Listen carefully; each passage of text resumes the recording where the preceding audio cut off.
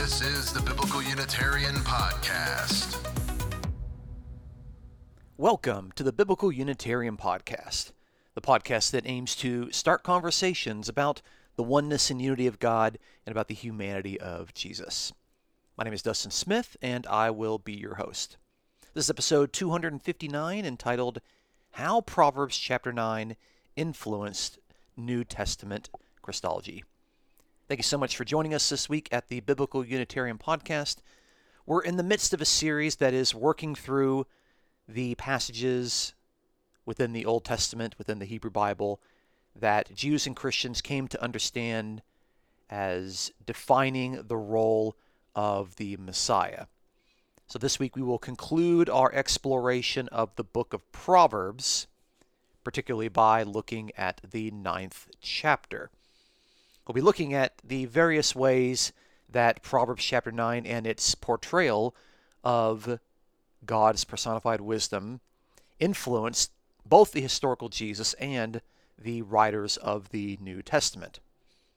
So here are some of the questions I would like to explore in this week's episode. First, in what ways do we find wisdom and folly personified in Proverbs chapter 9? Second, how do these two personified figures and their actions help clarify their distinctive roles?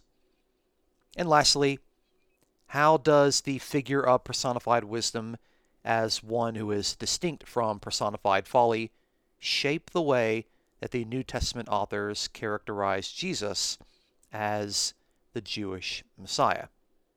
Let's find out on this week's episode of the Biblical Unitarian Podcast. Our first point today is looking at personified wisdom and personified folly in Proverbs chapter 9. So I'll read two paragraphs out of Proverbs chapter 9. One is going to illustrate personified wisdom, and the other one is going to illustrate personified folly, and they are written in a way that is meant to compare and contrast both of these figures. And that seems to be a deliberate portrayal of wisdom and folly. So let's begin. Proverbs chapter 9 and verse 1 says, "Wisdom has built her house. She has hewn out 7 pillars. She has prepared her food. She has mixed her wine. She has also set her table. She has sent out her maidens. She calls from the tops of the heights of the city. Whoever is naive, let him turn in here. To him who lacks understanding, she says, Come, eat of my bread, and drink of the wine I have mixed. Forsake your folly and live, and proceed in the way of understanding." Now that's Proverbs 9, verses 1 through 6. And if we skip a few verses, we get down to the portrayal of personified folly. So in chapter 9, verse 13, it reads, "The woman of folly is boisterous. She is naive and knows nothing. She sits at the doorway of her house, on a seat by the high places of the city, calling to those who pass by, who are making their paths straight. Whoever is naive, let him turn in here. And to him who lacks understanding, she says, Stolen water is sweet, and bread eaten in secret is pleasant. But he does not know that the dead are there, that her guests are in the depths of Sheol." That's Proverbs 9, verses 13 through 18. So we've got these two passages. One of them is personifying wisdom, and the other one is personifying folly, and they both are inviting and summoning their listeners to come in, to eat with them, to dine with them, to partake of their food and drink. But the results of those dining experiences could not be any further apart. For those who dine with Lady Wisdom, they are offered life. But those who dine with Lady Folly, they will join those who are dead and in Sheol, the realm of the grave. Let's look at some of these verses and unpack them a little bit so we can better understand how Jesus and the New Testament authors drew upon these passages in order to shape the Christian messianic understanding of the early church. So wisdom is building her house, hewn out her 7 pillars. 7, of course, is a number of completion. It would indicate that her house is complete, it's perfect, and thereby it would be desirable for people to come and to participate in whatever she is going to offer. She is portrayed here as a homeowner, as someone who manages the household, and she is also a cook. She prepares food and mixes her wine, and she has set her table. That's very interesting. She is setting up a feast, and the feast involves food and wine, but she is the one who has prepared this particular meal. It's not just that she is there and eating it with those who come to feast with her. She is actively involved in the cooking and the making of this meal. Now, Lady Wisdom, personified wisdom, is not alone. She has maidens. She has these female servants whom she sends out. And the maidens are assisting Lady Wisdom in the summoning of people to turn in and to dine with Lady Wisdom. Now she is in a public space. She calls out from the heights of the city. She's out there in the open, and her summons is calling for people to turn into her house. And the invitation specifically indicates that they would come and to eat of her bread. Some translations will just simply say, "Come eat of my food," but the Hebrew noun lechem actually means bread. Come eat of my bread and drink of the wine I have mixed. It reiterates the fact that she is the one that has actually made this meal. She is the one that is providing the bread and providing the wine. Now, those who come and participate in this sort of meal are promised life. Those who forsake their folly will actually live. They'll receive life, and they will get to proceed forth onto this road that is described as the road of understanding. They will no longer live in folly. They will no longer lack understanding. They will no longer be described as the naive. They will be wise, because they'll be walking on the way of understanding, and they will be walking towards life. Now, the portrayal of personified folly, the folly that wisdom invites her listeners to forsake, is very similar. It's remarkably similar. In fact, the invitation offered by personified folly is exactly the same invitation that Lady Wisdom offers, word for word. But she is not described as someone who is a builder of a house. She is naive and she knows nothing, this personified folly. And while she is also portrayed as being in public places, on the high places of the city, she issues forth her summons, but she does so to those who are making their path straight. She is calling out to those people who are trying to live righteously, or trying to walk along the straight paths, and she's trying to summon them to come in to be with her. And she also offers bread and drink, but her meal is quite different. Instead of offering wine, she's offering stolen water. Her meal is subpar. Instead of offering bread that has been freshly cooked, this is bread eaten in secret. And instead of course, offering life and a path of understanding, she is offering death and a path to the grave, the path to Sheol. It's a very interesting passage, and the way that the Jewish sage here portrays personified folly helps to contrast the figure of personified wisdom. We can better understand wisdom by seeing her counterpart and by juxtaposing her description with the description of folly, of foolishness. Now, of course, it's clear that these are personifications. There's not a actual female figure named Wisdom who is a housebibber who is cooking food for all of these people. There's nowhere you can go and find Lady Wisdom's house on a map. Same thing with personified folly. She is a personification of foolishness. But these women are out there attempting to draw upon the male readers, and the goal, the literary goal, is of course for the Jewish sages to encourage the male readers to choose the wisdom, to choose God's wise instructions and his commandments, and to avoid foolishness and folly while doing so. So having looked at the figure of personified wisdom and having contrasted the figure of Lady Wisdom with personified folly in Proverbs chapter 9, we can now move and look at how the New Testament authors drew upon these passages and see how these passages have impacted their portrayal of Jesus as the Jewish Messiah. Let's move to our second point. Point number 2, the influence of Proverbs 9 onto the New Testament writers.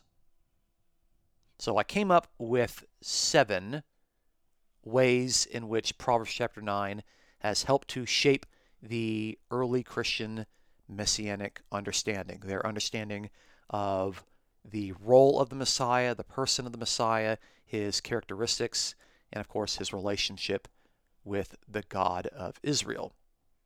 This is not meant to be an exhaustive list. I just thought that 7 would be enough to fill out our time.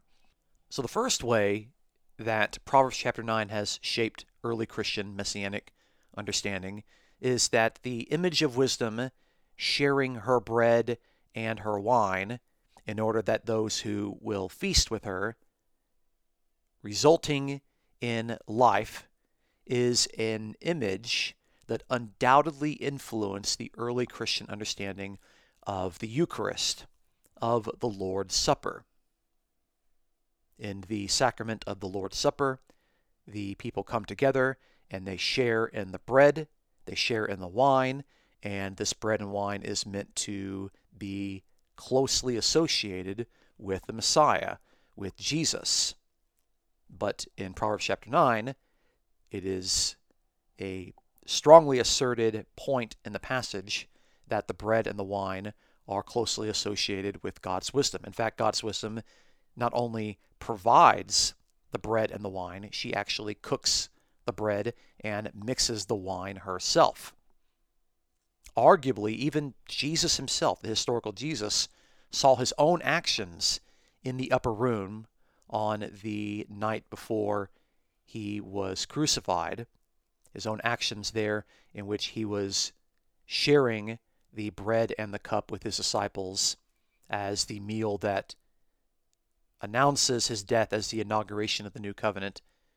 Jesus likely interpreted this as continuing what Lady Wisdom had started in Proverbs chapter 9. So it's hard to escape the fact that the portrayal of wisdom, inviting people to eat of her bread and her wine, the food and drink that are closely associated with her, has impacted Jesus and his offering of the disciples to eat of the bread and the wine in the way that early Christians chose to remember this fact in the sacrament of the Eucharist, the Lord's Supper. I think there's much more work that biblical Unitarians can do with this particular connection. I think the connection is actually rather strong.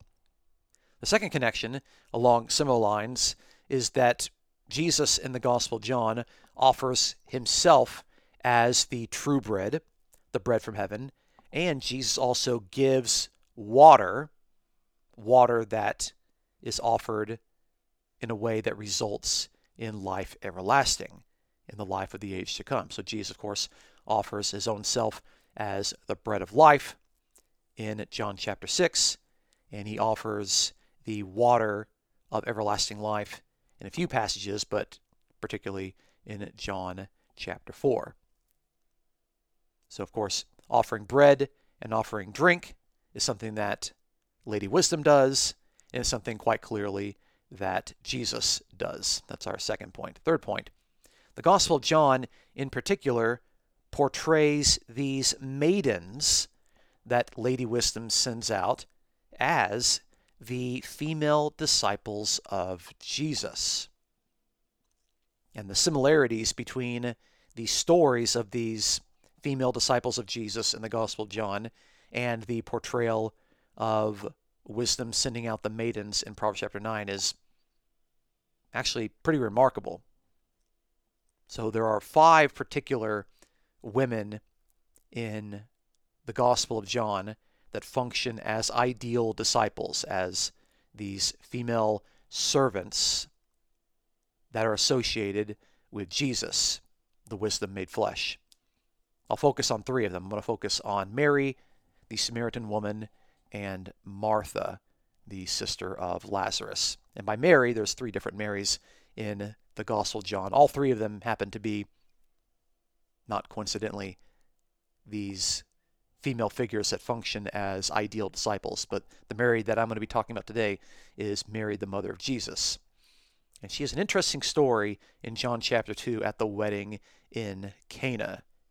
She seems to understand the significance of Jesus, and when the wine has run out, Mary knows whom to ask for the wine. She goes directly to Jesus because Mary understands that Jesus is the embodiment of wisdom.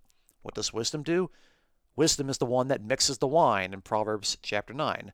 So Mary, understanding Jesus as the incarnation of wisdom, goes to Jesus and says, "You make the wine."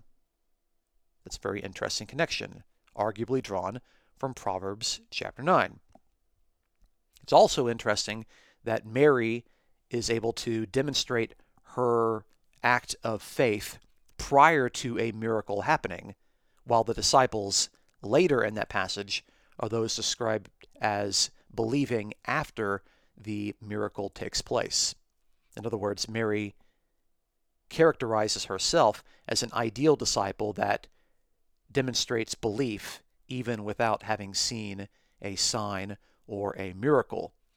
And her example of that faith in going to Jesus and recognizing who he is actually results in many others coming to faith, just like the maidens who are sent out in Proverbs chapter 9 to invite people to come and to experience the miracles that wisdom offers.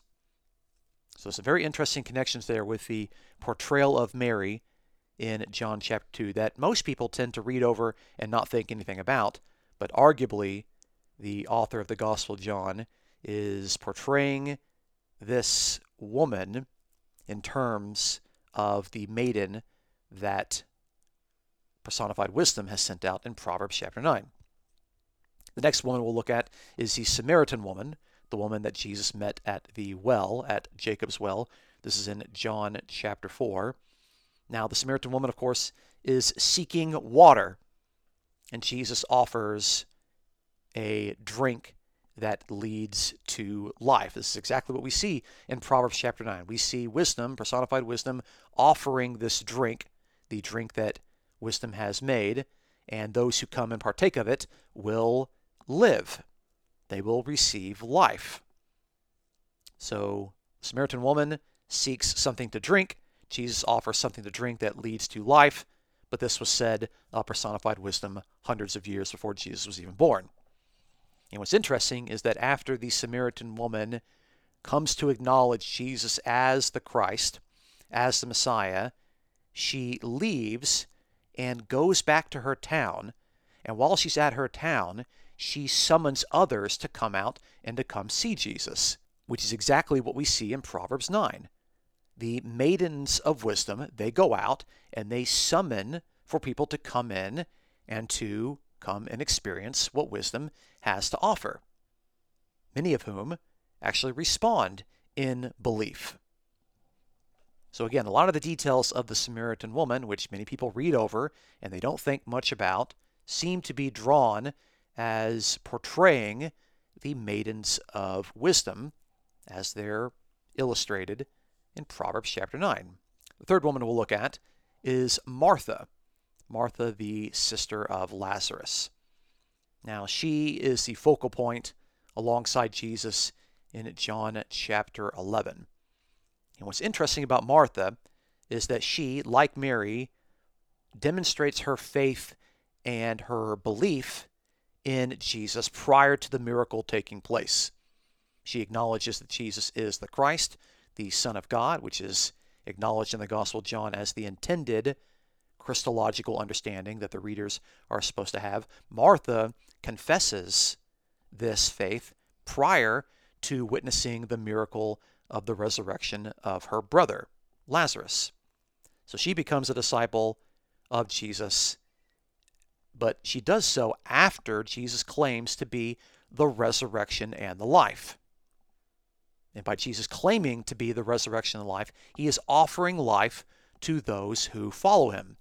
Just like we see in the portrayal of wisdom in Proverbs 9, that those who forsake their folly will live, will have life. Wisdom offers life. Jesus, the embodiment of wisdom, claims to be that life. And in doing so, he offers the life of the age to come, the resurrection life, and of course, he offers life that people can experience in the present, life abundant. Martha, of course, is functioning as this female servant, as the maiden of wisdom, and she runs home after making this confession, tells others about Jesus, resulting in many of those persons coming to faith. Again, this is exactly what we see in Proverbs 9. We see that the maidens are sent out to invite people to come in and to experience what personified wisdom has to offer, resulting in a close association and the reception of the life that wisdom offers. Now, there's much more that could be said about the other women. That would be Mary of Bethany and Mary Magdalene, but I'm going to save that for another time and for another podcast. But it's safe to say that the portrayal of wisdom-possessing maidens that are sent out to issue the summons for anyone to come in and to partake of what personified wisdom has to offer, that portrayal has been deeply influential, not just in Jesus, but in Jesus' disciples, his female disciples, particularly within the Gospel of John. I don't think that those connections are a coincidence or a mistake. I think that they are a deliberate attempt by the author of the Gospel of John to portray Jesus in terms of wisdom in Proverbs chapter 9. Let's move along. Our fourth point is that Jesus calls his listeners to repent, and then he promises to give them the life of the age to come. And as we've seen, wisdom summons her listeners to forsake folly and promises to give them life. So the fact that Jesus offers life, and this is something that happens in all four Gospels, not just the Gospel of John, we can see that this is something that Jesus does, and of course it seems to draw upon the portrayal of wisdom in Proverbs chapter 9. In fact, we've seen that in basically every passage. We've seen that in Proverbs chapter 1, Proverbs chapter 3, Proverbs chapter 8, and Proverbs chapter 9. It's one of the most important and noteworthy characteristics of personified wisdom is the fact that wisdom promises life to those who listen to her and hold her fast. Number 5, wisdom invites people to walk along the way of understanding that leads to this life. We saw this in Proverbs chapter 9, verse 6. Wisdom summons her listeners to walk on the way of understanding. Now, in the Gospel of John, particularly in chapter 14, verse 6, Jesus says that I am the way, the truth, and the life. And by claiming this, he's really focusing in a way that answers the question of his disciples who ask Jesus, where is this way? Show me the way. And Jesus says that I am the way, and this way is further defined as the truthful way and the way that leads to life. So while Proverbs chapter 9 associates personified wisdom with the concepts of the way, understanding, and life, the Johannine Jesus claims to be the way, the truth, and the life. And the fact that the way in Proverbs 9 is described as the way of understanding, that can easily be understood as the truthful way that Jesus claims to be for himself. So I think those titles that Jesus claims for himself have been influenced by Jesus meditating on the portrayal of wisdom in Proverbs chapter 9. And this, of course, would mean that Jesus sees himself as the embodiment of personified wisdom. Along similar lines, point number 6, Jesus invites his followers to listen and to come after him in ways that are depicted in terms of walking. Now, Lady Wisdom calls those who are walking and urges them to change directions, to come and enter into her house, and to walk upon the way of understanding. The portrayal of the listeners of wisdom as those who are walking along a path is a significant portrayal. Now, the opponent of Lady Wisdom, personified folly, in Proverbs 9, also invites those who are walking and summons them to turn into her house, but of course, her path leads to Sheol. Now, the Jesus of the Gospels regularly speaks of discipleship in terms of two different ways: the way that leads to life and the wide path that leads to death and destruction. So in Matthew chapter 7, verse 14, Jesus says, "The gate is small and the way is narrow that leads to," guess what? Life. The way is narrow that leads to life, and there are few who find it. And then Jesus says to beware of the false prophets in the following verse.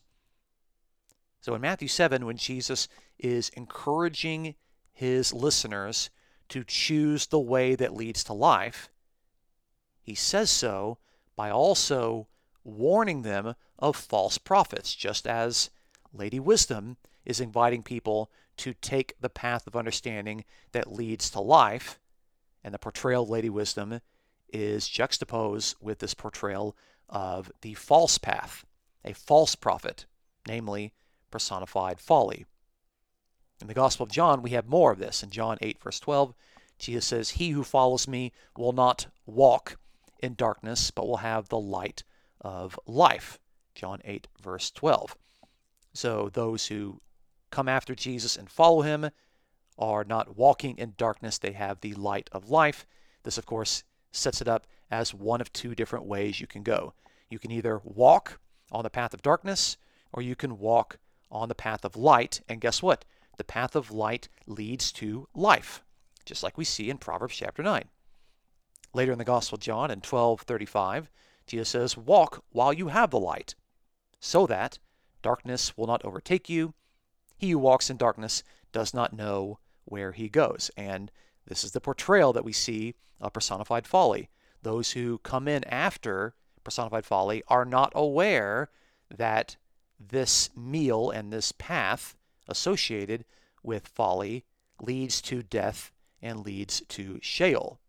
Jesus says those who walk on the path of darkness do not know where they are going. Instead, they should take the other path. They should walk while they have the light. Again, all of these make sense when we see them in light of the original passage in Proverbs chapter 9. And lastly, point number 7, if Jesus embodies wisdom, which is a personification, if Jesus is the embodiment of wisdom, the incarnation of wisdom, then this defines the nature of Jesus' preexistence. The Gospel of John unambiguously indicates Jesus has a preexistence. But if it's preexistence in terms of wisdom, then this is preexistence that needs to be understood in light of that personification. And a personification is not a conscious, living female alongside the God of Israel up in heaven. Yes, the Gospel of John does say that Jesus preexisted, but this preexistence, if Jesus is the personification of wisdom, the embodiment of this wisdom, then he preexists as this personification. That's not a literal preexistence, not a conscious, living, breathing, existing preexistence. That's a very important point, is to recognize that if the Gospel of John and the other writers of the New Testament see Jesus as the embodiment of God's wisdom, then this is an argument against the literal preexistence of Jesus, because wisdom in the book of Proverbs, especially in Proverbs chapter 9, is a personification, not an actual female figure. Thank you so much for listening to this week's episode. Join us next week as we look at a book that is often not even considered to have made an impact on early Christian messianic understandings. And that's going to be the book of the Song of Solomon. Join us next week as we check out the Song of Solomon to see if there are any passages that have helped shape the messianic expectations of early Christians. Please look forward to our next episode. Now, if you enjoy our podcast, please consider supporting us as we aim to promote the sound truths about the oneness and unity of God and about the humanity of Jesus. You can support us for absolutely free by subscribing on YouTube and iTunes, by giving us an honest review online, and by sharing your favorite episode with your friends. If you'd like to offer a tip or donation, you can check out the episode's description for a PayPal link. The Biblical Unitarian Podcast is produced and edited by Dustin Williams. I am Dustin Smith, your host. Until next time, please take care.